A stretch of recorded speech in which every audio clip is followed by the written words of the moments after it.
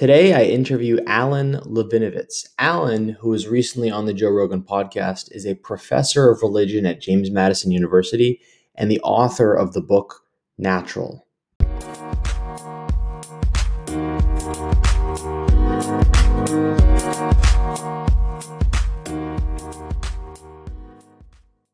All right, Alan. So thanks so much. Sorry again about the delay. Where are you based, by the way? I'm in Charlottesville, Virginia. Very nice. That's becoming places like that are where people want to live these days. I feel like less so New York City where I am. Yeah, well, it's a nice. I miss Chicago. I was in Chicago for 7 years, but I do really like it here. It's got sort of a small town feel, but it's got a university. It's a nice place to be. Very cool. Yeah, I wouldn't mind having more space. Yeah, Um, understood. so could you, for my sake, for our sake, could you take a minute or a few minutes to introduce yourself in terms of your work and what you're all about? Sure. So I'm a professor in the philosophy and religion department at James Madison University, which is in Harrisonburg, Virginia. My PhD, so my area of expertise, was in classical Chinese philosophy. So I wrote my dissertation on a Chinese philosopher named Zhuangzi, or a book named the Zhuangzi, I guess. And Let me interrupt. If you see me looking over here, it's not because I'm watching TV. I'm just writing this down. Okay. sure, understood. No worries, man. Yeah, so I was very interested in that when I originally, when I was an undergrad, I wanted to study bioethics. So I was very interested in bioethics, and I realized that the philosophy classes I was taking, there was a lot missing, in my opinion, and what was missing was attention to the ways of talking that persuade people to believe a lot of things. So there's, philosophy for various good reasons, like the sciences, excludes all sorts of forms of persuasion in hopes of, coming up with a way of talking about what's true that allows a community to arrive at objective conclusions about whatever it happens to be. Whereas I think, more interested in how people end up believing what they do, which is obviously not always through logical persuasion or through reason applied to evidence. And that meant that I wanted to study religion as well. And I ended up doing a philosophy and religion major. Really loved this classical Chinese book, in part because it combined all of these modes of persuasion. So it had everything from myths and parables, sort of the way that you see this a little bit in classical Greek philosophy as well. But this book was really, really interesting to me. It was about persuasion, it was about belief, and it used a lot of different genres. And so I was a religion and literature PhD, which is to say, I looked at all sorts of ways of getting people to believe what you want them to believe and affecting people's worldview. I was very admiring of authors like C.S. Lewis and G.K. Chesterton, especially, who are sort of from the same kind of British school, who wrote in a lot of different ways, right? They wrote essays, they wrote academic books, they wrote children's books, they did radio shows, they did fiction and nonfiction. I really liked the thought of reaching people in all those ways. And long story short, I have been able to return to my interest in the intersection of religion, philosophy, and science. And so now I see my sort of career as moving away from the kind of classical Chinese stuff that I still teach and love and find very fascinating, towards public facing discussions of what science is and how it intersects with belief and our worldviews, and the way in which the tools of religious studies, so analysis of myth, analysis of ritual, can help us to understand contemporary debates about who to trust and how we should live. And that's why I ended up writing my first book about food. So The Gluten Lie, which was basically a look at 4 different foods: fat, salt, sugar, and gluten, and applying the tools of religious studies to show that contemporary food taboos are actually a lot like religious food taboos in certain interesting ways. And then the second book I wrote, which I discussed a little bit on Rogan, about the meaning of natural and naturalness, and how the idea of what's natural substitutes, in many ways, in my opinion, for what used to be religious ideas. So that was a lot, but that's a good place to start for me and my background when it comes to what I research and how I think about things. What's a central belief of yours that's like an Alan Levinovitz belief that people that disagree with you a lot, or that they've now come to see as true? Like what's an idea out there that you've really gotten behind that either was controversial, is controversial, that you feel as proud of discovering or bringing light to? Well, I yeah, it's an interesting question. I Is I there guess something, is what there something, is there something you hang your hat on? You say, yeah, look, I mean this there is is something I hang my hat on. food and religion, and Yeah, people didn't think this way, and this is how I yeah. felt. And yeah. So one thing I would say, one thing I hang my hat on is I think that the virtue of being able to say I don't know is underrated, and I wish people, myself included, but everyone, were more comfortable with saying I don't know. I think that is the truth in many more cases than we would think, and I think a kind of a comfort and an admiration of people who are willing to say I don't know, and also people willing to admit that they are wrong is really important and not nearly present enough in in general.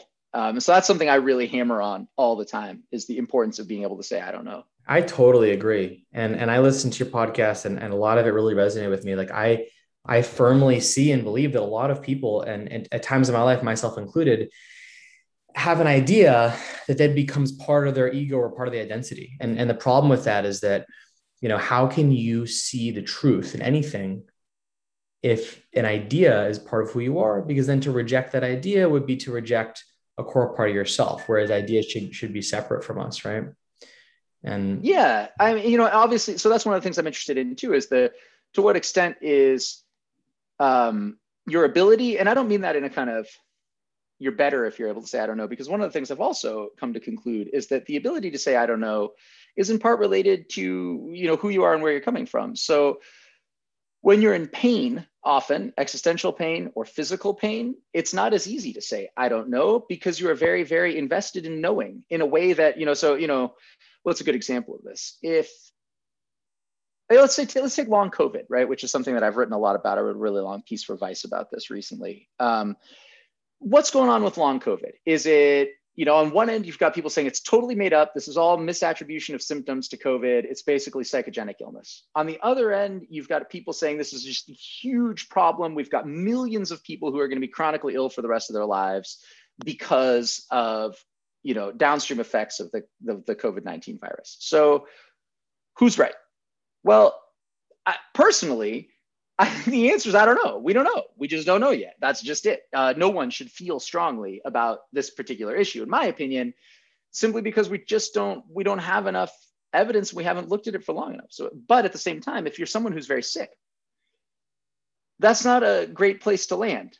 I don't know is very frustrating. It's very scary. If you are someone who's scared of becoming sick, I don't know is not a very reassuring place. If you got cancer, I don't know is not a, why did I get cancer? I don't know is not a great place to land. So along with my own belief in the importance of being able to say, I don't know, for experts and lay people, I also understand that sometimes it's hard to say that. And I need to be aware of that and sympathetic to the kinds of life situations that make it more difficult to say, I don't know. I see. And so you strive to have the humility and open-mindedness to be wrong, to seek truth, right? To admit when you don't know. Yeah. I mean, I want to be able to admit when I don't know. And also I think show how that's an important part of the collective truth-making process that we're all now, for better or worse, involved in. And this is something else that I'm interested in, is the way in which there's a shift from backstage expert discussions of truth that the public would never have seen. I mean, we know, you don't see experts debating scientific theories usually behind the scenes. This is the kind of thing in the 80s or 70s or any time before social media would just happen at some conference. They would all yell at each other. There'd be a lot of uncertainty. And then you'd get the kind of statement of the experts. and that's what the public would see. Now we're watching those debates happen in real time, and the public can participate. They can talk about how they think this expert is unreliable or that expert is unreliable. And so that shift from backstage to front stage debates over what's true is also really interesting to me. And I think I Don't Know needs to be a part of that as well. I mean, it's good that it's more front stage. No, I'm not. It's not a good or bad thing necessarily. There are ways in which it's good. I like that. Transparency is one of those words that gets thrown around a lot, like sustainability or biodiversity. Which well, who's against it? Well, no one's really against it. I mean, transparency is good, right? You want to hold people accountable. You want to be able to see their data. Yada yada yada. At the same time, so that's good. That part's good. And I like that. It's good. It's empowering to feel like you can participate in and correct expert discourse. It's nice not to be talked down to. All that stuff is good. At the same time, experts are experts for good reason. And you're not always in a position as a layperson to understand or devote enough time to the topic that experts are weighing in on. And it's also not necessarily good. I'll take an example, hydroxychloroquine. This guy, Didier Raoult, I don't know how much you followed that debate, but he's this French, I want to say he's a virologist. I think he's a French virologist. At any rate, Raoult came out. He's this very famous guy. He's discovered all kinds of things. He discovered like the biggest virus in the world or something. And he was like, hydroxychloroquine is great. I've run this study. It's terrific. The establishment's trying to suppress me. So he went to social media and was like, look, they're trying to suppress me. I'm going to put my data out into the public. Is that a good thing? I'm not sure that that's a good thing. The establishment exists because there are certain methods in place to make sure that you can't just put out your badly done study and claim all kinds of truths based on it, right? And in retrospect, that sucked. He was wrong.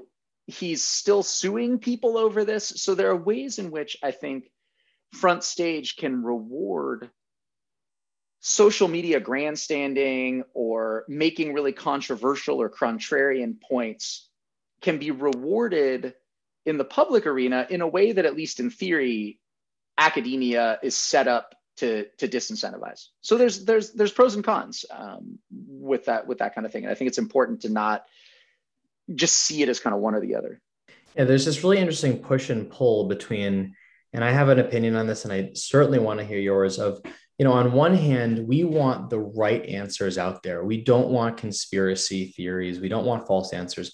But on the other hand, we certainly don't want to neglect opinions because ironically, by trying to seek just the truth and only the truth, ironically can lead to falsehoods, because then you're saying, well, that's false. Let's not listen to that one. It might be true. So I think it's tricky to decide, okay, well, we don't want to let in too much BS, but we can't prohibit everything that we don't think is true, because what if it is? So where do you think the line is? I mean, in limiting free speech, I mean, is it the case that, if we know something to be definitely false, that we would abstain, ban that? Or where do you think that line is? Is my question well articulated, first of all? Well, I'm happy to talk about free speech and the way in which we decide what does or doesn't get allowed. I mean, that depends on the arena, right? So, for example, I'll take a really easy example. Let's take young Earth creationism. Should Twitter and Facebook suppress all discussion of young Earth creationism? In my opinion, absolutely not. I think they should allow, of course, it would be crazy to censor people who want to argue that the Bible is literally true. I just think is not a good move for Twitter and Facebook. However, should high school and middle school public schools, should creation science be banned from biology textbooks in public schools? Should it ever be in a biology classroom in a public university? No. And so in an interesting way, here I'm actually saying that private businesses, in this case, Facebook and Twitter, should not be in the business of censoring this theory, whereas public institutions, in this case, again, I think you need to take everything on a case-by-case basis, are well within their rights to not allow discussions of creation science in the classroom. It's useless. It does not advance biology.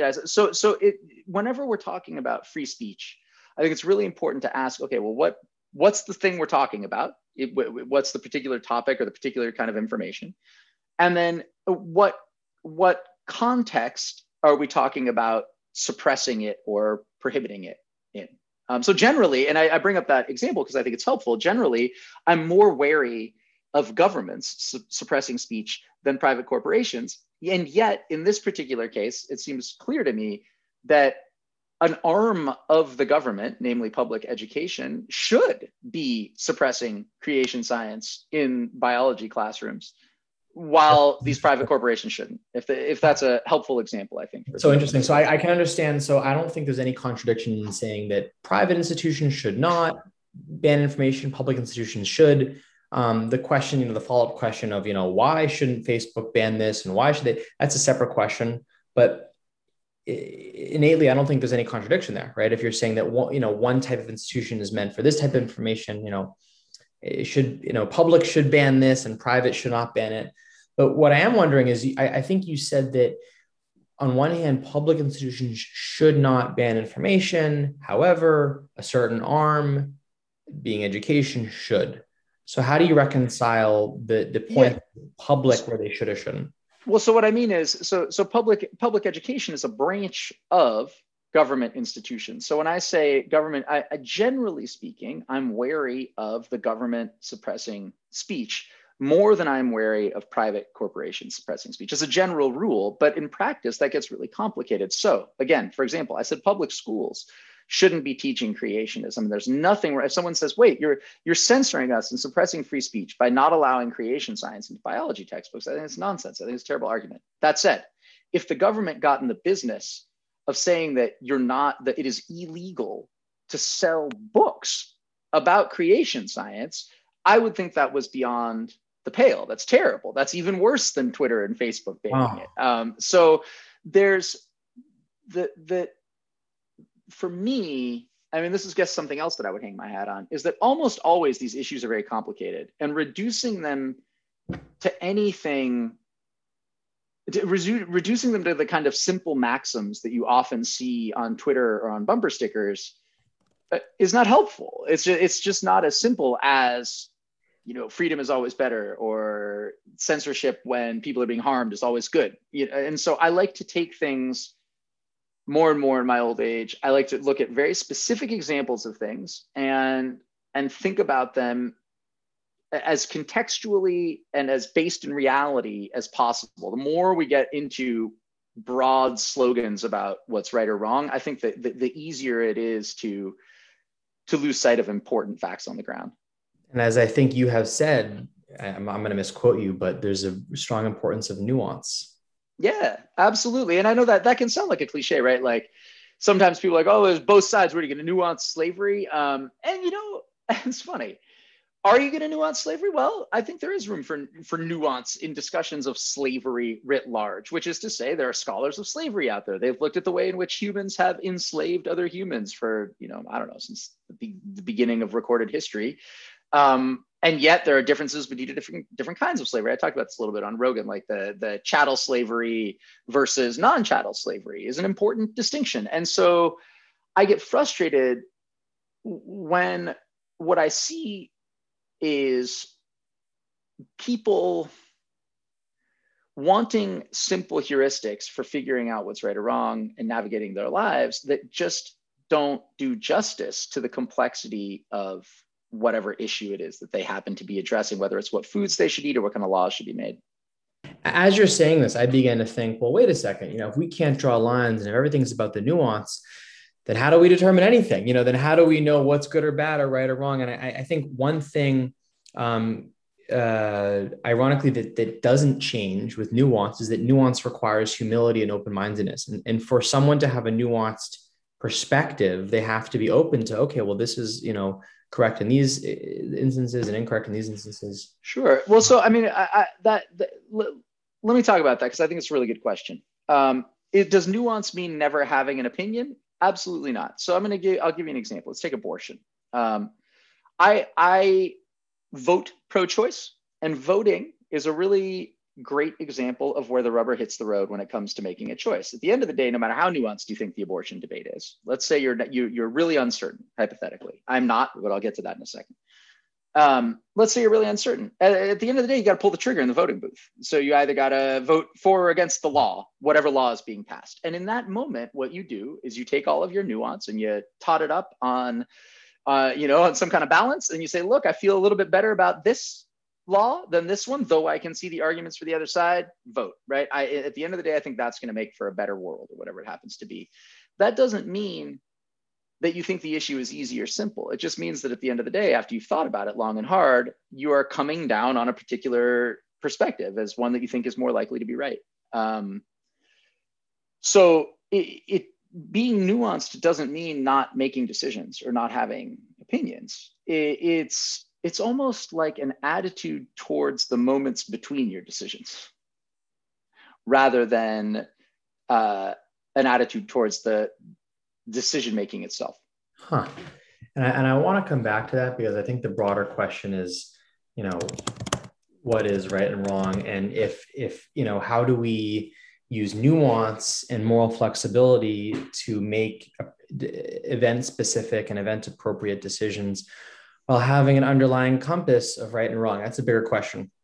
The question I have before that is, so Alan, several moments ago, you were talking about pain and how people who are in pain, probably more often emotional pain than physical pain, belief and ideology and maybe thought processes you might believe something differently if you're in pain. You might want something to be true. I have a personal story I'll share in a bit, but you brought this up with Joe Rogan and you said, listen, and I think he misunderstood you. And I want to mention what I mean by that. But you said, and I don't know if you caught it, but so you said, look, for example, what if someone on Twitter, Joe, said, what a terrible person you are? And anyway, Alan, so what you intended to evoke is for Joe to say, oh yeah, I'd be so mad that I wouldn't even think, what if what they're suggesting is true? And what if I am rude or whatever it is, right? And I think the idea you're bringing up is that when someone insults us, if I say, Alan, you're so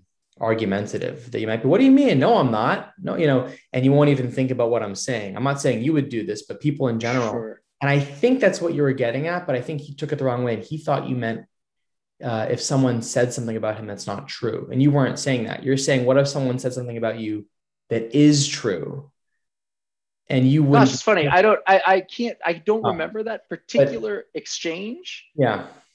But yeah, it's not about whether it's true or not. Honestly, it's just about whether it causes, you're not even going to be in a position to be assessing whether something like that, or you will be in a position to be assessing whether something like that is true, but you're going to end up in a different place, perhaps. Or I'd go even further than that. I'd say something like, you can't expect that person that you've insulted, or the person who's being insulted, or the person whose stomach hurts, or the person who's scared of dying, or whatever it happens to be, that you can't expect them to sit down and go about figuring out what's true or false in a kind of like dispassionate, God's eye view of things. That's absurd. And I used to, it's not just absurd, it's cruel. And I used to believe that was sort of my job, right? It's like you wander around and it's sort of vaguely Socratic, right? And show people all the things they don't know, and then hope that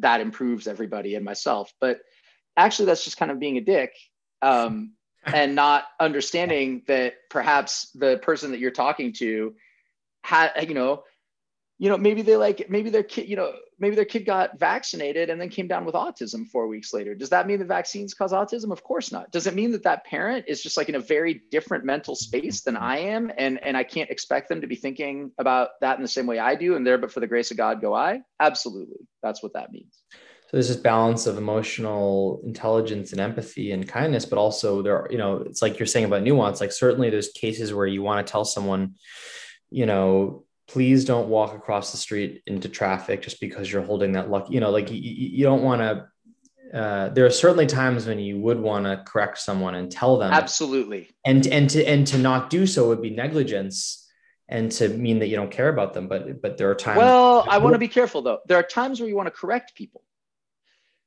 to stop them from walking into the street. But stopping someone from walking in the street is different from different from telling them not to walk into the street. There must be a spectrum, because if that makes sense. Right. It's like sometimes it doesn't work to tell people things, in which case what you want to do is stop the ultimately what you really need to care about, one needs to care about, for me at least, is actually preventing harm from coming to that person, not just telling them that harm will come to them if that's not going to be an effective way of preventing harm. But I think we both agree there's nuance of sometimes you tell someone the truth, sometimes you don't. In the case Sure. of the woman Of with course. autism, the kid has autism, maybe you don't want to tell her, well, as a matter of fact, you're That's incorrect. right. She doesn't need that. But if someone that's close to you is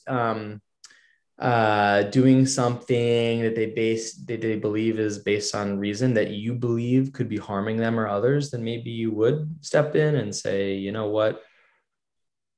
Right. Well, it's a tricky, right? It depends on trust. This is another thing that I think about a lot, which is why I was interested, what I was saying before, in the genres.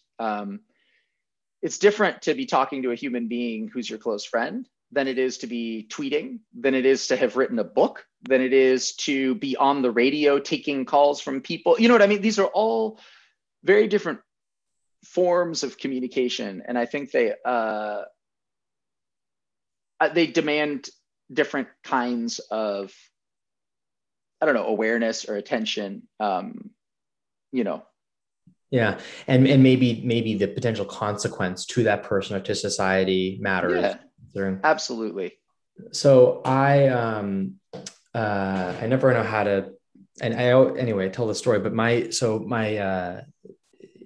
yesterday would have been the birthday of she'd be 20. My sister was killed when she was 16, Jeez. 3.5 years ago. So horrific age to die at. she and her friend walking across the street, and they both got hit by a car and died.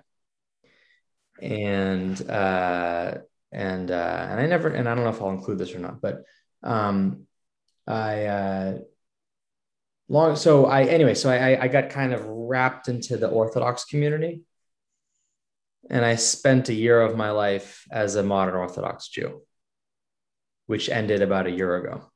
Okay. And I went to yeshiva in Far Rockaway and in Israel at Eish HaTorah, where my cousin taught. And I was full aware of, like, okay, this is not because of trauma. I'm making this intentionally. I've argued with 700 rabbis, Balt Teshuvas, people who had become religious in their adult life after getting their PhD or whatever, and they said, no, this is real, this is true. And so I was like arguing with these people, and I came to the conclusion I believed purely intellectually.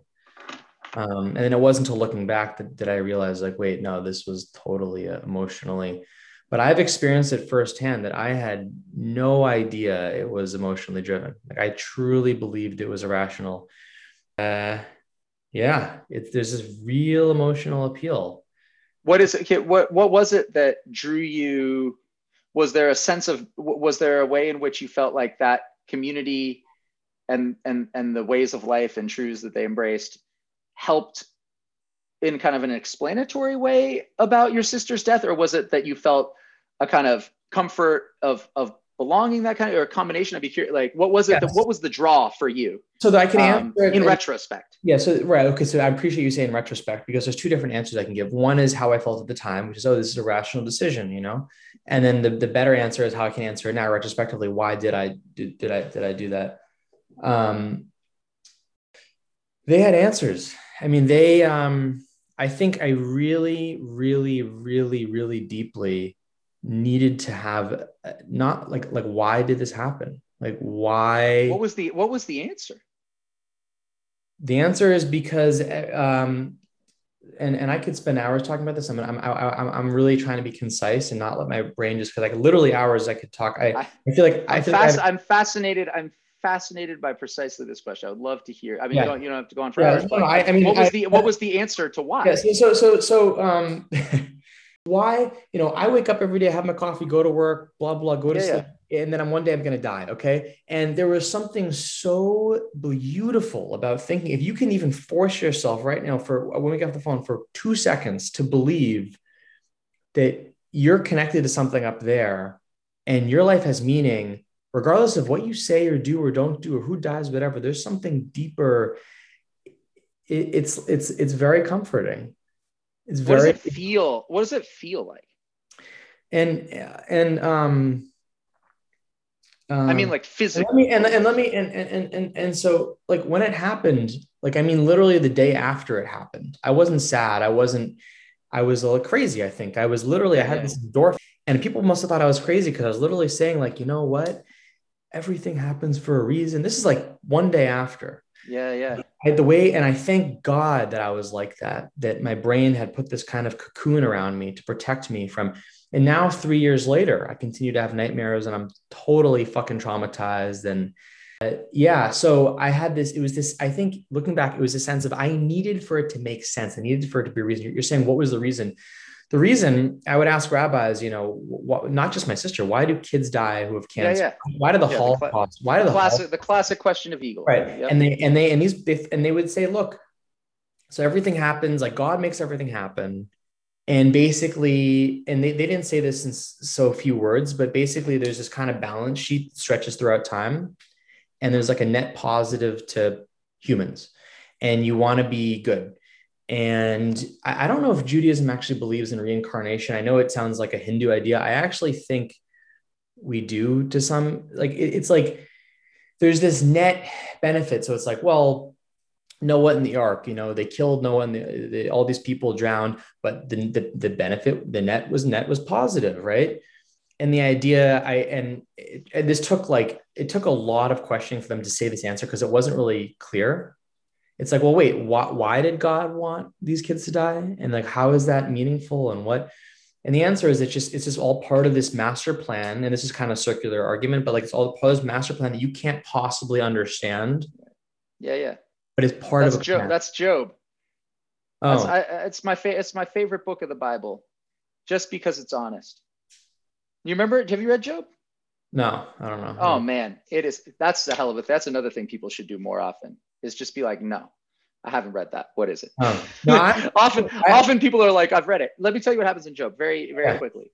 So, I don't know if you know the story, but like, Satan's like, oh, God's like, hey, Satan, have you seen Job? He's great. And Satan's like, what if I torture the fuck out of him? And God's like, go for it. And so then Satan goes and kills all his kids and gives them all these sicknesses. And at the end, Job finally breaks and questions God. And God basically says to him, who do you think you are? That's the answer. Job's like, why did you do all this bad stuff to me? I'm a good guy, basically. And God says, who do you think you are to even ask? I made the whales, I made the stars, I made the ostriches. You are so much smaller and so much less powerful than me. The very like, I'm going to ask you questions. You're not going to ask me questions, and then it ends. That's it. That's Wow. the answer. Huh. Which at least is not. There's no, he doesn't say because eventually everyone's saved. He doesn't say, God doesn't say, he just says, who do you think you are to ask? Which to me, at least, is not very comforting, That gave me but is, that gave me the chills. Who do you think you are to ask? I Wow. mean, that's basically, he literally says, gird yourself. What do you say? Gird yourself as a man and I will put questions to you. And then he just starts asking him like, did you make the whales? Did you make that? It's a great book. Um, Wow. but It's yeah, but you're saying there's a comfort when you say is this a new book or I'm just kidding. Job, I'm the kidding. book. Joke. Yeah. Pretty old. uh, Okay. yeah. But yeah, I'm terribly sorry. I like that kind of thing. The like everything happens for a reason. I mean, it's a really interesting line. I'm writing a book right now, a young adult fiction book, in which one of the characters is religious and says that every once in a while. I yeah. But it doesn't. But okay. Well, so so now you're not in that community. Yeah. And Why that not? that I think is more interesting or unique than getting into it in the first place. Yeah, I was curious. So what brought you out of it, especially so soon? Yeah, so for me, logical reasoning, that's what did it. And so, Can I ask you another question yeah. about this? Sorry to interrupt, but how has that changed your relationship? Like, so leaving that community now, or having this realization, how has it changed your understanding of your sister's death?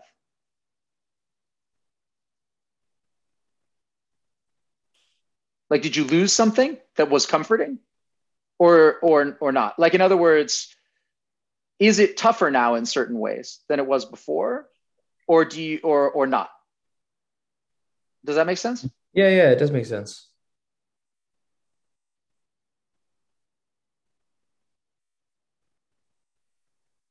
Probably tougher is the short Tougher. answer. Yeah. but I will choose truth and a more meaningless and more painful life every day over believing something that I don't actually think is true. And I think meaning for me has to start with what I think is true. And so if I don't believe something is true for me, then I don't want to derive meaning from it. And I'm not saying that other people should or shouldn't do this. But yeah, for me, what I've established as truth has to be the foundation. I have no doubt that, like my cousins, for example, who are part of that community, they might have more like quote like meaningful life, maybe, because if you really believe that you're connected to something um, bigger, then it's really nice. But in my opinion, it's so. How did it affect her death? It's really hard to answer, Alan, because it's evolved so much over the last 3 years. Right. I don't Yeah, want yeah. to correlate And I something. don't mean to, I don't want to force you into talking about No, something no, but that's no, that's but so like in some ways better because it's more real. I think like I need to process it, so it's like more painful, but important. your parents Um, okay? so like it's kind of it's a short question you're asking. They're in the best shape of their life. Their careers are going the best they ever have. They experience plenty of joy but I mean, what do you think? Like they're Not so, not well. So are they religious, your parents? no, they're not religious. So that I hope, I mean, does this resonate with what you've heard from other people that people in pain seek answers because Absolutely. they Absolutely. So, I need mean, it? a great example from the last book I wrote, and actually, I mean, I'm working on something right now about Havana syndrome. Have you followed this? What syndrome? Havana syndrome. So you've Oh, seen this in the news. There were people at a consulate in Cuba in Havana, but then a couple of other people who have claimed that they were hit by microwave radiation, and it's caused these headaches. And there's been all these pieces written in the Times and all this stuff about like these secret Russian microwave radiation Hmm. weapons that these people who are getting bad headaches and their families, their kids, right? There's all this stuff about how it has to be secret microwave radiation weapons. And the NAS did this whole thing about it. And they were like, looks like it's true. UFOs are another good example of this, although I'll bracket that for now. Those people need a story. They need to be able to tell themselves a story that situates their pain in a kind of a cause and effect that they can just, I mean, one of the things we do to cope with pain and with our own mortality, right? I mean, why do we tell stories all the time with a beginning and an end? We tell these stories just to cope with our own place and in our own story that has a beginning and an end. And I think that when the ability to tell those kinds of stories is taken away, it can render you feeling like there is no narrative and you're just kind of adrift on a sea. And so the same thing happens. So with naturalness, right? One of the questions people have is why do I get sick? Why are the people getting sick? Why does cancer happen? Why are people, why is there an obesity crisis? Why is there a pandemic? And if you can sweep all of those questions into, or if you can answer all of those questions, not sweep, I don't know why I use that verb. If you can answer all those questions with one answer, that's wonderful. And if that answer is because things aren't natural, right? Sin is one version, right? That's the religious version. But if you can just say something like, there's one religious version, disordered desire, if you want to take Buddhism, whatever it is. If you can sweep all of that suffering into one explanatory framework, that feels good. Things get under control. And there's a tremendous impulse to do that, I think. Yeah. And I understand it at the same time. And I have to, this is something now, I guess, I have a ton of time left, but to respond to now, maybe it's because I've never really experienced deep pain, like losing a sister at a young age or having cancer or whatever it happens to be. I've been miraculously lucky, as I said on Joe Rogan, knock on wood. But one of the things that religious people have asked me sometimes, like, well, isn't your life, like, don't you feel meaningless? Where does your meaning come from? If you're not going to, are you just random? Like, where do you come up with stuff? And to me, as someone who, I mean, I love life. I just love it. It's just so great. I feel like life is full of meaning. There's like miracles everywhere. There's bonkers. I keep bonkers stuff. I mean, on Rogan, I brought that mineral, that like square of pyrite. I don't know if you saw this thing, but like I keep miraculous. Like this is this shell. This is what's called a Venus comb. It's just a sea snail, but it's absolutely bananas. Like this thing like goes around the seafloor. And I keep these, or like there's a like, I mean, they're all like this thing. This is a great example. I should bring this back to religion. So this mineral here, this is called starolite. Now you can see it looks just like a Greek Orthodox cross. That's how the crystal forms. It wasn't carved. And when people would see these, what they would do, here's another one. They're really cool. They called them Jesus's tears. The theory was that like Jesus had wept on the ground or angels had wept, and where the tears hit, it formed these crosses. So that there was this story, right? How else could it have happened that minerals would form in the shape of crosses, right? Surely everything happens for a reason. Whereas I actually think that for the meaning to exist, you can just stop right at the crystal. Isn't this like that's it? Right. It's just extraordinary. It's an extraordinary. We are so small. Like, I guess where I get my meaning, and this is where the pain comes in, is that it seems tremendously lucky. All of this seems tremendously lucky, right? It's the way a lottery winner, if someone's been strategizing, like maybe they like always check, they buy the exact same lottery ticket in the same place at the same time. When you win, you're like, it worked. My strategy worked. Whereas what actually happened is you just happened to win the lottery, that word to just stop at the meaning of like what a grand coincidence. How blessed am I? Simply by that. The problem is that when bad things happen, you don't feel so lucky. Right. And when your stomach hurts or your sister dies or you've got cancer, whatever it is, all of a sudden you don't give a shit about that crystal or that shell. All you're wondering is why things are so horrible, and so, it's funny. Let me tell you another story. This is a good story.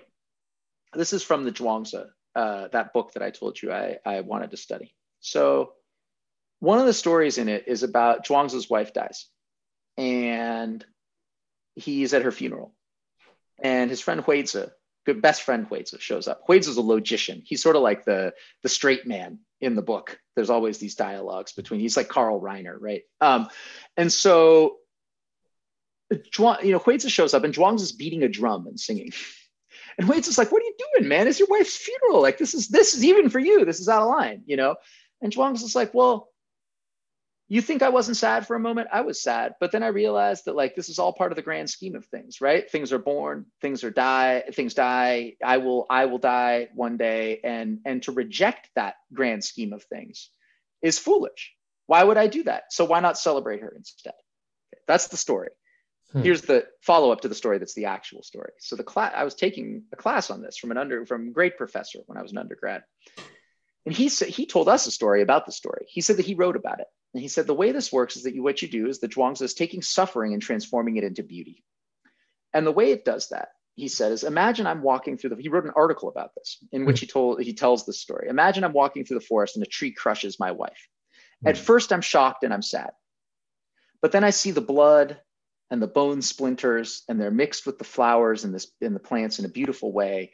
And I immediately shift. And instead of resenting the truth of the situation, which is ridiculous because you can't change it anyway, you come to appreciate the beauty of the new situation. And he said, when my wife read that, she was so hurt. Yeah. And she said, what a monstrous thing to write down. Well, look, that was the end. And that's the end of the whole story. So I don't know where that leaves anybody, but for me, it's more complicated than, let go of attachment or something. Well, that's interesting. I mean, it's a weird visual. It's not a good visual. It's one thing. I understand the philosophy of let go of attachment, accept what is. And I believe that's, there's a lot of truth in that, but I mean, that's really gruesome to say, oh, her blood, it looked so beautiful. I mean, that's just like sick, right? That's sick. It's monstrous, right? It seems monstrous. But at the same time, I've had personally now, I've had very important religious experiences have happened to me in my life, and I call them religious because I don't really know what else to call them. In which the world is sort of transformed into this like heavenly, beautiful nirvana, and I don't sleep at all for weeks at a time, and everything's beautiful, and everyone's a sage. That happens. And during it's happened to me like 5 times. What kind Um, of drugs? Or I'm just kidding. it's funny because I've taken a lot of drugs in my life, but they are so it's close to drug experiences. So there's certain drug experiences that I've had that are sort of like this, but again, this was for weeks at a time. I guess we're not going to It's have a longer it's a longer story. We're not going to have time to discuss this, but I want to say, I mean, wait, that doesn't, wait, you can't just go on and say it, but I'll say, but that doesn't sound like a no, normal it thing. doesn't sound normal. For a long, I still am wondering what's going on with them, as I wonder sometimes whether they will, when it will, if it will ever come back. I always wonder that each time I've had the experience. But what I wanted to say was, one of the things about those experiences that makes me doubt them, not doubt them as like, did they happen or are they religious, but doubt them as like, is that the ideal way to be? Because when I'm in those experiences, it feels like, right? It's like I'm being on ecstasy or something, right? Like you love everybody and everything is beautiful. But one of the things I can't understand in those experiences is pain. My own pain, because of course I suffer like everybody else. Like I've been insecure and depressed and cried and had arguments. And when I'm in those experiences, just the idea of being in pain is like totally incomprehensible to me. Like I'm like, how was I ever upset? How was I ever sad about anything? Here I am in this magical nirvana. That's amazing that you. It's amazing, but it's a problem because a problem, that feeling, because it's not nirvana. We're not in nirvana. This is not heaven. This isn't paradise. How do you know? How do you know it's not nirvana? I mean, well, I know it's not nirvana because to say that out loud when someone's lost their sister is fucked up. why? I mean, yeah. Do you know what I'm saying? Or to say that to a person who just got diagnosed with stage 4 cancer, for a person who just got, and I don't mean to say it to them, I just mean that it is literally true that this is not paradise for so many people, that to have that be your totalizing view of the world, to me at least, is there's something missing. There's something missing from that view. Thich Nhat Hanh's, am I saying his name right? I don't know how to say it, but I know the person you're talking about. I mean, really, really hard life. But the idea is like, if you just kind of breathe in, breathe out, there's no suffering in the present, right? And everyone can experience nirvana no matter their state, as long as they're appreciating what is. So there's some who would say that we are in nirvana. That's all I'm saying. I don't know. Yeah, they would. Here's the thing. And you asked me at the beginning, like, what is it that makes me tick or something like that? And what I'm still trying to figure out is, there's this line in the Tao Te Ching, and I'm just going to paraphrase it. I think about a lot. There's this line about the sage. The sage is sort of like the shengre. It's the kind of like fully actualized human being in classical Chinese thought. So the sage, says the Tao Te Ching, orders the world, makes the world around them harmonious, but no one notices. They're invisible. It's like mitzvahs that you do anonymously, right? It's the highest form of charity according to Judaism, right? So the sage moves through the world and everyone becomes virtuous and the world becomes better, but the line is, they all think they've done it themselves. In other words, they all think they've done it themselves. So they don't even see the sage. So it's not like they go and listen to the Buddha. It's not like they read Thich Nhat Hanh, or however it's pronounced, or they, read Martin Buber or whatever it is. The true sage, according to these texts, is invisible. You don't even know it's a sage. The sage could be my watch for all I know. It's a sage in disguise, right? And it's interesting because it takes the ego out. Like it's almost like I remember I had this thought once. I felt bad. Well, what's the point of being a sage if no one knows no one knows you're enlightened and helping them? What would the point even be? And then I realized what a ridiculous, unsagely thought to have, right? And so then the question is for me now, how do you, and this goes back to what I was saying before, right, about convincing people of the truth or whatever it is. I think there's a way in which what I'd really like to be able to do, because it involves no power relationship, is just to be able to like make the world a little bit more harmonious without invisibly. Hmm. And that doesn't mean like people don't know that I exist. But what it means is Beautiful that mission. I, you know what I mean? Like I could speak to people about stuff and they would hear it and then their lives would become better. But they wouldn't think like, oh, it's because this guy convinced me of X, Y, or Z, or like now I follow Levinovitz's path. Hmm. They would just like that somehow I could create communications that just helped people harmonize things of themselves, freely of themselves. And so, for example, again, now when I'm thinking about this Havana syndrome article that I'm writing, this has changed from my first book and from my second book.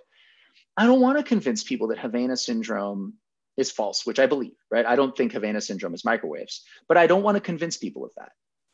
Huh. I want to write something where people won't feel forced to believe anything at all, but it will make our collective search for truth and goodness better. I don't know. It's sort of a highfalutin sort of thing, but it is something I think about, right? How can I write this without like shouting at people and like being present in the So, conversion? so Andy Norman, who's a philosopher I interviewed the other day, who was also on Joe Rogan like a week or two ago, his take on this, and my impression of it is that it's not about it's about defeating like going downstream to people receiving the information, um, and changing how you critically think.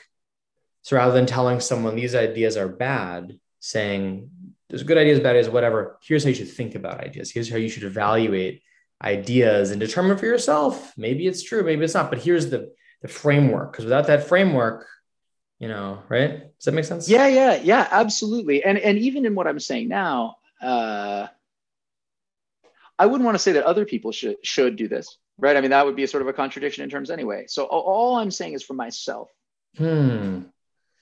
um, that that feels better to me. Um, and I mean, again, all this stuff depends, right? Being a parent is different from being like someone who's writing for the public, is different from being a spouse or anything like that. But yeah, I mean, I don't know. I think there's room for gentleness in a way I want to that ask, I never would have thought before. So because I sure. don't fully understand how you would influence people to do it without influencing them, but maybe we could save that for another day because I saying, oh, I want to tell them what to do, but I don't want to tell them to do. I'm curious what that means, but we could we could pocket that. Confession's a good way to do it. That's Okay. one thing I'm looking at now. So just talking about the stuff that's happened to yourself, Oh, especially things that you've done wrong, hmm. not meant as conversion, but just meant as like honest and not like, in a fake forced way, but like really reflecting on stuff you've gotten wrong and just owning it and calling it a day. I think that is one way to do Oh, it. That's made a big impression on me. Not when it's forced, but when it's earnest. that's really interesting. Admitting a fault in it with that's analogous to the what you're perceiving as the fault the other person's making. No, that's what you can't do. Oh, What okay. you have to do is just admit the faults as they happen Right. without an eye to converting other people. It's not But for the other person. but if You're it's just about doing it. Havana syndrome, it has to be a misstep in thinking you made that you believe is similar to that you're not saying explicitly, but there's a connection, right? Yeah. So what I'm working, that's great. Exactly. So what I'm working on right now is figuring out how to write this article without secretly having the agenda You do have, isn't of that the whole point? Is that there's the agenda? Isn't that the whole, like, you do have the secret agenda of, that's where no that's where I'm starting with my own beliefs. What I need to do now personally is figure out how to write this in a way where I'm not just trying secretly to convince people to not believe it's microwaves. I need to do something else. I don't know what that's going to be what's your goal? yet. So I think what my goal is is to talk about why talk about how hard it is to figure out what the hell is going on. That's it. You have Like, the why goal of, is it you have hard the goal to, of helping people think better. Think better. yeah, by being honest about my own difficulties? It is hard. The National Academy of Science came out and said they thought it was microwaves. What are you supposed to do with that?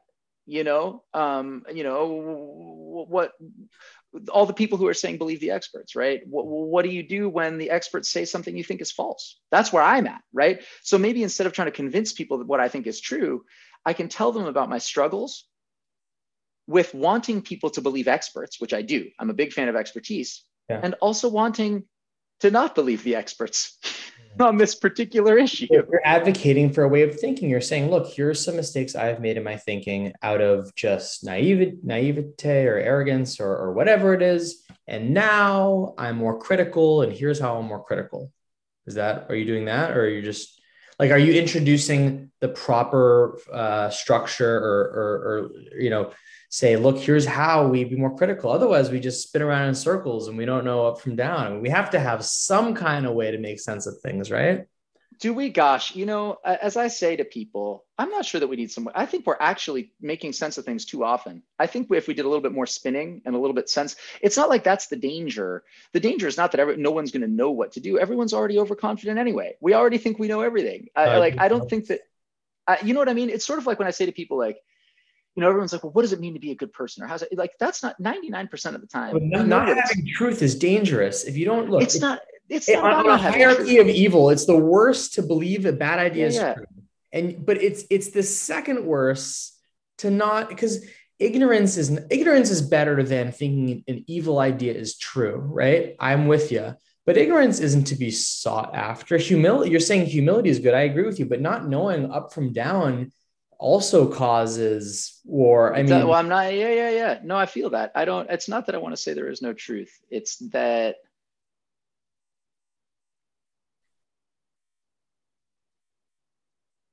because that's not what I believe. It's that